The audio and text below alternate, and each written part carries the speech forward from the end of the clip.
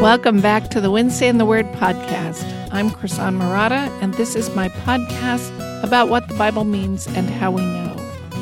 We're starting a new series on the Gospel of Matthew, and today I'm going to introduce you to the book. The lecture notes for today's talk are on the link below the podcast, and you can also find them by going to my website, which is wednesdayintheword.com, then /Matthew1. So glad to have you along today. Teaching through one of the Gospels has been on my bucket list for quite a while, and I am particularly excited to teach Matthew's Gospel because teaching through the Sermon on the Mount has also been on my bucket list. So today we're going to go over background and introductory material for Matthew's Gospel, talk a little bit about how to study the Gospel, and then in the next podcast we'll start looking at the text itself. So let's dive in. The Gospel of Matthew is one of 4 books that record the life of Jesus. Matthew wrote this book, to tell us who Jesus is, what Jesus said and did, and what that means for us. Since Matthew wrote his Gospel primarily for a Jewish audience, it is filled with references to and quotations from the Old Testament. And Matthew will emphasize the aspects of Jesus' ministry that fulfilled the promises of the Davidic kingship and the Old Testament prophets, ideas which his audience was very familiar with.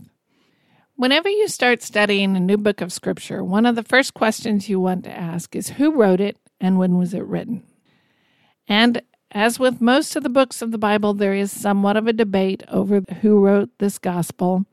I'm not really going to get into that debate. I accept the long-standing tradition that the Apostle Matthew wrote this gospel, although, like all the Gospels, the author is not named in the text itself. And Matthew doesn't give any hints as to who the author is in his text, like John and Mark do. But we do have very old manuscripts with titles that identify the author of the Gospels. So these manuscripts say the Gospel according to Matthew, the Gospel according to Mark, the Gospel according to Luke, and the Gospel according to John. Those titles were probably added to the manuscript when the Gospels were collected and put into one scroll. They probably were not on the original documents, but they are very old evidence as to the authors of the Gospels. Do we know for absolute certain that Matthew wrote it? No, we probably don't. But I don't really see any reason to question the long historical tradition that we have that ascribes this gospel to Matthew, the disciple of Jesus. If you want to delve more into the question of authorship, you can find that discussion in just about any of the commentaries on Matthew. I'm not going to go into it here. Today, most scholars think that Mark wrote his gospel first and that Matthew and Luke wrote their gospels next, with John writing last. But the view that Mark's gospel was the first one written didn't arise until the early 19th century. And scholars who follow that system would date Matthew's gospel to around 80 AD. However, the early church fathers unanimously claimed or believed that Matthew was the first gospel written, and that it was written before the temple was destroyed in 70 AD, probably somewhere in the 60s. In either case, this gospel was written within about 30 to 40 years after the resurrection of Christ. I started thinking about that because I've been married almost 40 years, and that made me wonder, could I write an account of the time that I first met my husband and our first 3 years together? And I really think I could. I have lots of memories and mementos of that time, and I most definitely could if the Holy Spirit was opening my eyes and inspiring my memory as he did for Matthew. Now, who was Matthew? Matthew is also called Levi. He was one of the 12 apostles of Jesus Christ, and he was a tax collector before following Jesus. And what that means is that he was one of the people that the Romans employed to collect taxes. So the Roman publicans employed locals in the place where the taxes were owed to actually collect the taxes. Remember, there were no checks in those days, no electronic payments. People had to physically hand over coins to some collector. And these underlings made their money by adding their own fee on top of the taxes that were due, and they were notorious for confiscatory practices. So Matthew was one of these local underlings. His duty was to collect a toll or a transport tax from local merchants and farmers carrying their goods to market, as well as caravans passing through Galilee, and that would have made him an employee of Herod Antipas.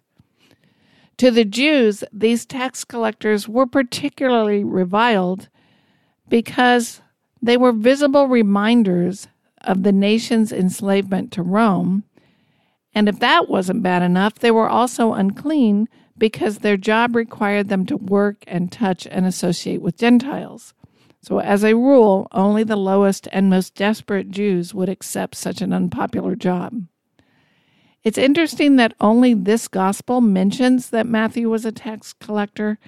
Perhaps the other gospel writers didn't want to embarrass Matthew by pointing out his rather nefarious background, but Matthew is humble enough to mention it himself. As a tax collector, Matthew must have known the value of goods of all kinds. He would have known the value of wool and flax and linen and pottery, brass, silver, gold, barley, wheat, olives, figs.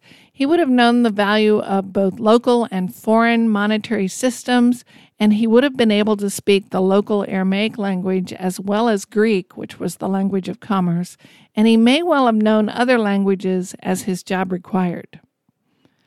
There's some speculation that Matthew had a brother among the 12 apostles, and there are three main views on this. First, some think that Matthew and Thomas are brothers, because in Mark 3:18 and Luke 6:15, Matthew is coupled with Thomas, and Scripture tells us that Thomas was a twin. So that's given rise to the speculation that Matthew was in fact the twin brother of Thomas.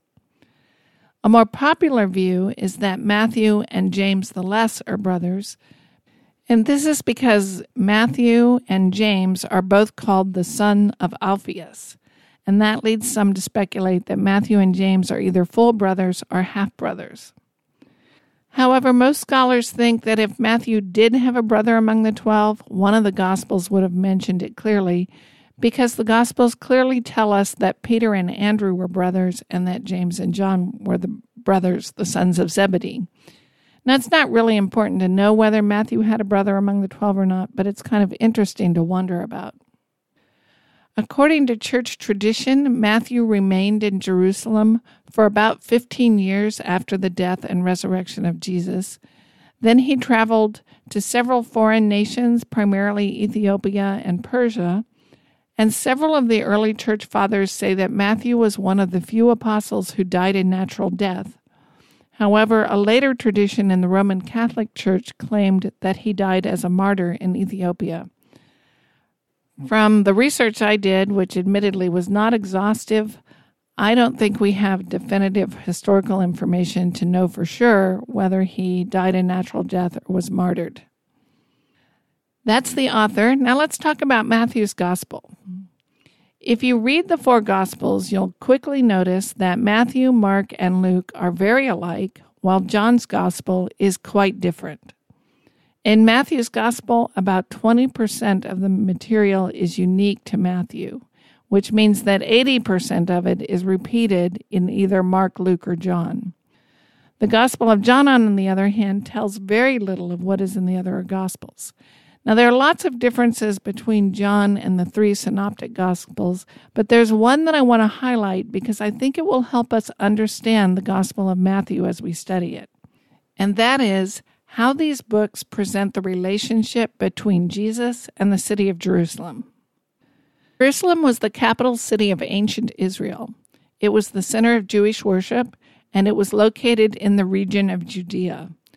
During the time of Jesus, the Temple of God was located in Jerusalem, the central government was located there, and every year the people of Israel would flock to Jerusalem for three major festivals. Jesus did not live in Jerusalem, and Jesus did not grow up there. He didn't even live in the region of Judea. He lived in Galilee. Now, if you have a map in your Bible, you might want to pull it out and refer to it or take a look at it later on. If you look at a map of Israel at the time of Christ, you'll see that Judea is in the south with the capital city of Jerusalem. The region of Samaria is above Judea, and then the region of Galilee was above Samaria. The distance from Jesus' hometown in Galilee to Jerusalem was about 90 miles if you walked through Samaria, or 120 miles if you walked around it.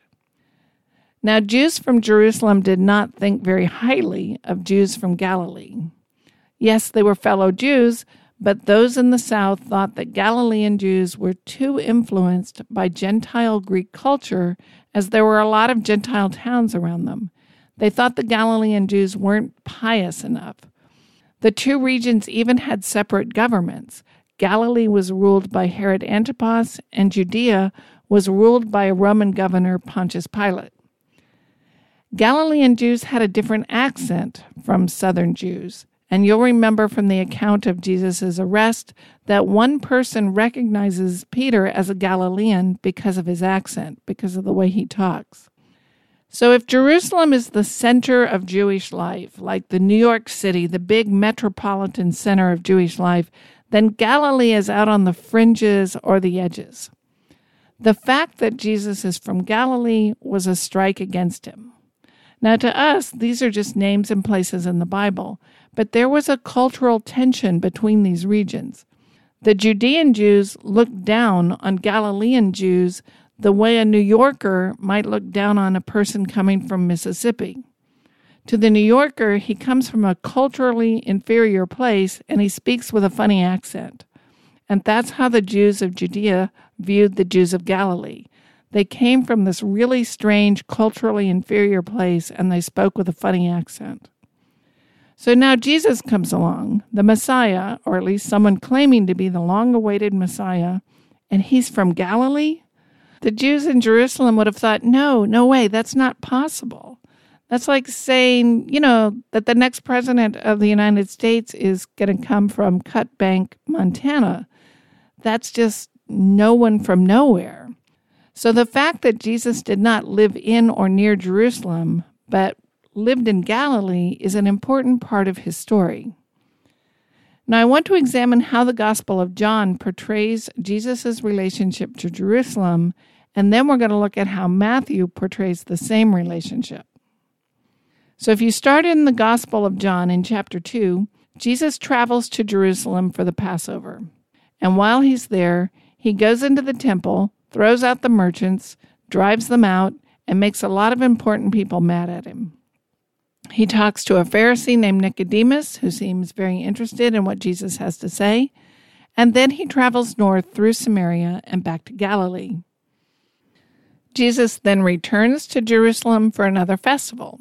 This time he heals a man on the Sabbath day, and the Jewish leadership is so outraged at what they consider a violation of the Sabbath that they seek to kill him. Knowing this, Jesus returns to Galilee again, and he stays away from Jerusalem because he knows that people are seeking his life.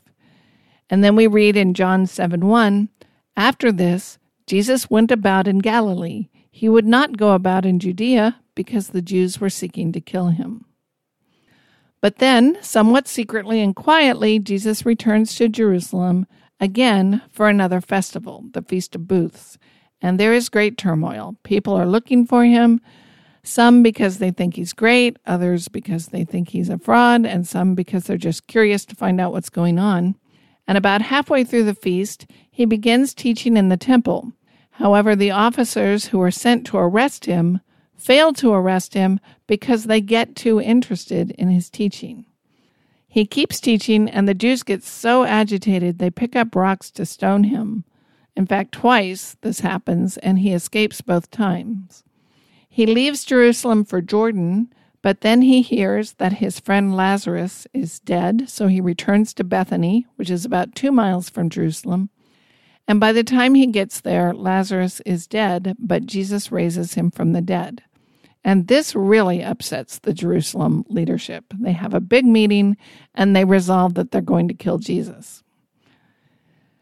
Jesus withdraws again, but he stays nearby because Passover is drawing near. And when Passover arrives, Jesus has his triumphal entry into Jerusalem, and this time they arrest him and execute him, and he is resurrected. Now, as John portrays the story, Jesus has a number of visits into Jerusalem where he stirs up trouble and then leaves only to return again and cause more trouble. There were 3 major Jewish festivals each year, and it's likely Jesus went to Jerusalem for each festival. And each time he encountered new people, he made new disciples, and each time his actions provoked the leadership and increased their desire to kill him. And finally, the Jewish leadership has had enough, and they implement their plan to arrest him and have him crucified. Now that's how John portrays the relationship between Jesus and Jerusalem. Compare this with how the other 3 Gospels, Matthew, Mark, and Luke, portray the same relationship. The other 3 Gospels do not mention this back and forth between Galilee and Jerusalem. They don't deny that Jesus made these trips, they just don't mention them. Instead, the first half of each of the 3 synoptic Gospels is set in Galilee and its surrounding regions. Jesus teaches and does miracles in Galilee in the north. And toward the end of his Galilean ministry, each of the 3 Gospels has the same dramatic turning point in the story. Jesus asks his disciples who they think he is, and his disciple Peter answers, "You're the Christ." And after this event, Jesus begins to teach them that he has to go to Jerusalem and be executed, but he will be raised again. And you'll see this phrase, he set his eyes toward Jerusalem. The second half of each gospel, then, is about Jesus' journey to Jerusalem, which culminates in his triumphal entry, execution, and resurrection. This structure is really clear in Mark and Matthew. It's a little less clear in Luke, but I think it's still there. To summarize, Matthew, Mark, and Luke use a different structure in their Gospels than John uses in his. John portrays this back and forth structure, noting each time Jesus traveled to Jerusalem for one of the feasts and how each time tensions rise over Jesus and his ministry. The other 3 Gospels use a 2-part structure. They focus first on the work Jesus did in Galilee. They have this turning point where Peter says, "You're the Christ," and then they portray the rest of the Gospel as his journey to Jerusalem. Now, we don't know for certain which Gospel was the first one written and who decided to tell the story in this 2-part structure. As I mentioned, the most popular view today is that Mark wrote first. However, the early church fathers believed that Matthew wrote first. Whoever wrote first, I think it's clear that each writer is telling the story for his own purposes. Each of the gospel authors is editing and picking what to tell for his own plan and the audience he's writing his story for.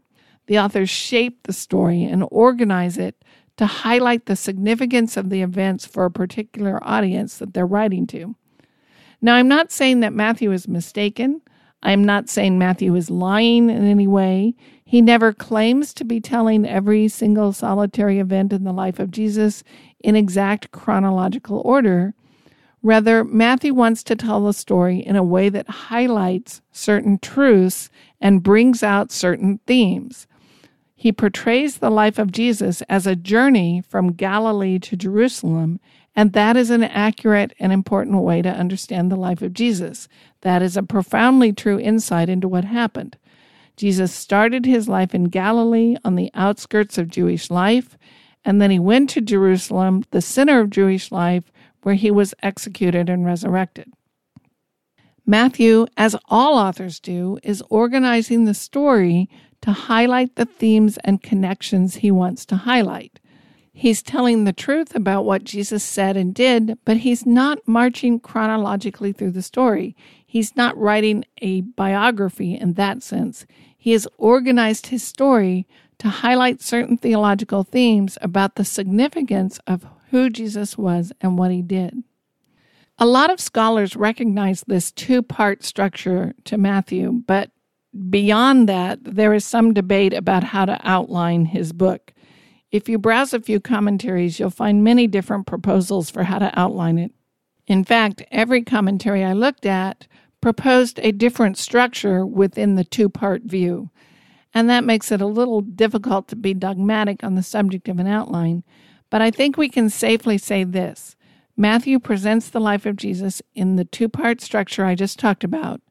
First, his ministry in Galilee, and then his journey to Jerusalem, including his death and resurrection. Now, within that two-part structure, there are 5 places where Matthew records a major teaching of Jesus. And these are sometimes called the 5 discourses. And discourse is just a fancy word for a sermon or a body of teaching. The first one is in chapters 5 through 7. That's the Sermon on the Mount. The second one is in chapter 10. That is the commissioning of the 12, where Jesus gives instructions as he sends out his disciples. The third discourse is in chapter 13, where Jesus gives several parables about the kingdom of God. The fourth discourse is in chapter 18, and Jesus is talking to the church, and here he tells his followers how they should relate to each other. And then the fifth discourse is in chapters 23 through 25. It's often called the Olivet Discourse, and this is where Jesus talks about the future. Now, I think Matthew has intentionally presented 5 bodies of teaching, each one thematically unified. And each discourse ends with a very similar phrase, something like, "And it came about when Jesus finished these words." This phrase becomes a formal marker, so to speak, that says the end of the lesson. So if you put this together, this 2-part structure and these discourses, that gives us a structure like this. And I will put this in the lecture notes so you don't have to try to memorize it or write it down. And again, those lecture notes are on wednesdayintheword.com/Matthew1. Chapters 1 through 4 function as a sort of prologue. They give us some preliminary material about the birth of Jesus, the ministry of John the Baptist, Jesus' baptism, and his temptation. Chapters 5 through 16, then, is section 1, which covers Jesus' ministry in Galilee. And in this section, we have 3 discourses: the Sermon on the Mount, the sending of the disciples, and the kingdom parables. Surrounding these discourses are stories about the miracles Jesus performed and his interactions with various people. And I think we'll see as we go through that these stories, these interactions, are thematically related to the discourses. Chapters 16 and 17 is the turning point. Jesus begins talking to his disciples about how he must go to Jerusalem and die and be raised again, and he turns his eyes toward Jerusalem. Then chapters 18 to the end is the second section, which covers the journey to Jerusalem and everything that happens there. And in this section, there are 2 discourses: a discourse about how believers should relate to each other, and the Olivet Discourse, which he gives after he arrives in Jerusalem, and he talks about what's going to happen. And of course, this section culminates in the death and resurrection of Jesus. Before we end today, I want to talk a little bit about how to study and approach a gospel. First, you could say gospels are ancient biographies, but there are some important differences. Gospels are not just biographies. The Gospels do not intend to record every detail of Jesus' life in chronological order like a biography. They are an apologetic. They don't just record the teachings of Jesus and his thoughts, they defend and explain the importance of his teachings and his thought. Similarly, they don't just record the events in his life, they explain why those events are important and how they are significant. So you could say they record the sayings and anecdotes about Jesus, but they also show his moral character. They explain how he fits into the whole plan of redemptive history. So in that sense, they're historical theology. Now, when we study a gospel, we want to approach them like we approach narratives. We want to learn as much as we can about the historical context and the culture of the day.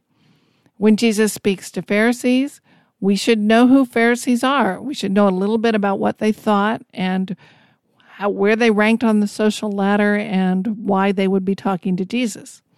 When he's talking to the Herodians, we should find out who they are.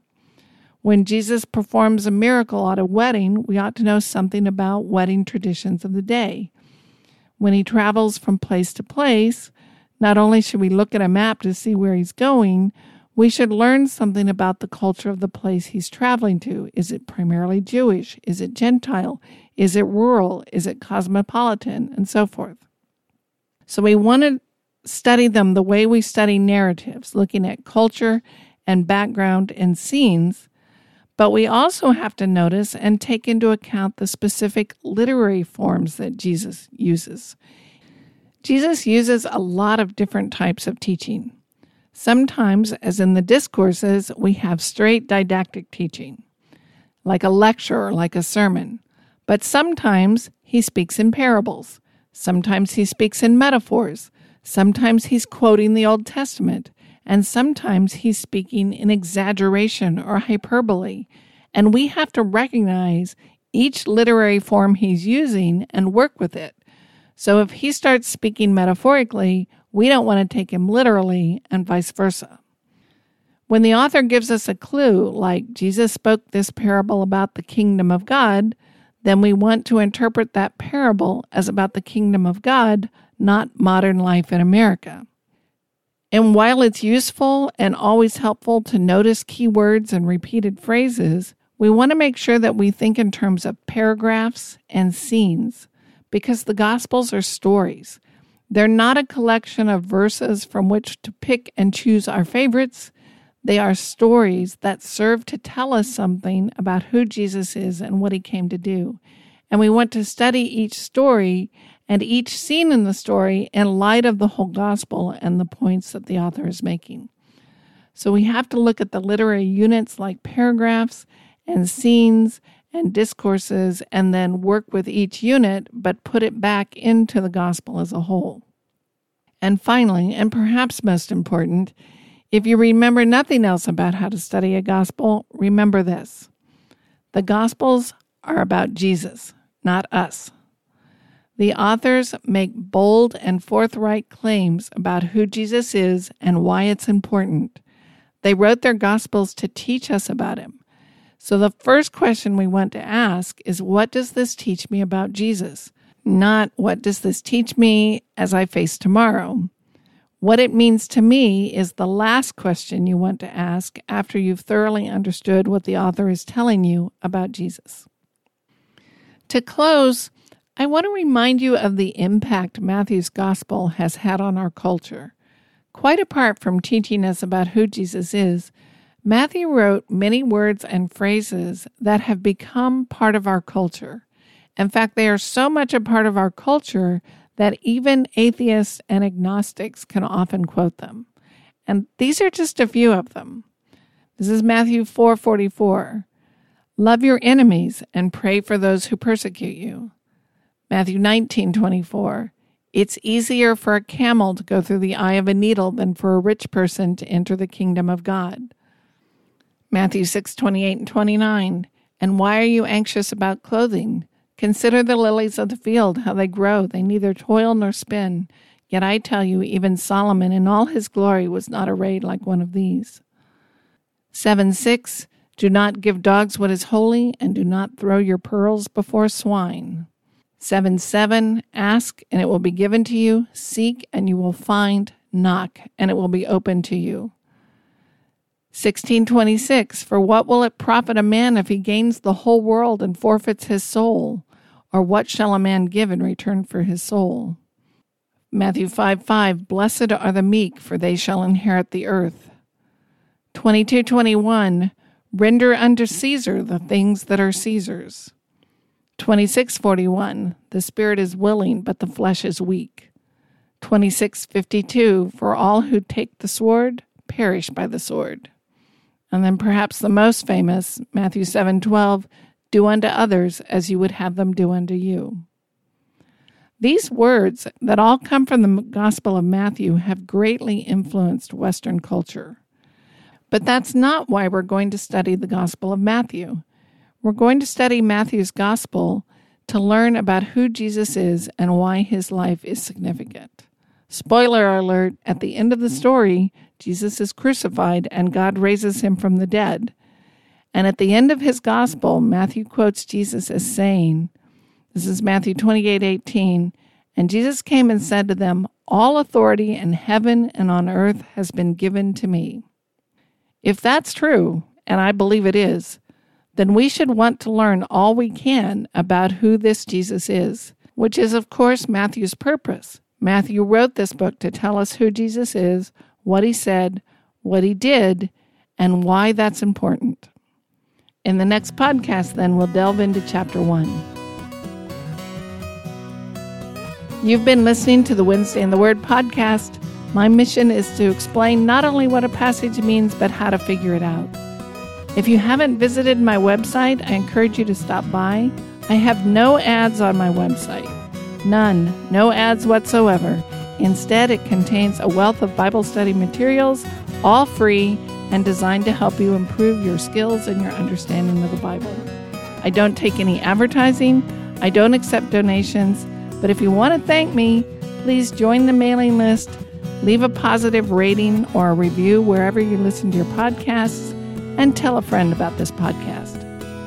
Our theme music is graciously provided by Reggie Coates. You can find more of his music on heartfeltmusic.org. And if you want to hear more or delve into previous episodes, please go to my website, WednesdayInTheWord.com. Thank you for joining me today. I'm Chrisan Murata, and I'll see you next week at Wednesday in the Word.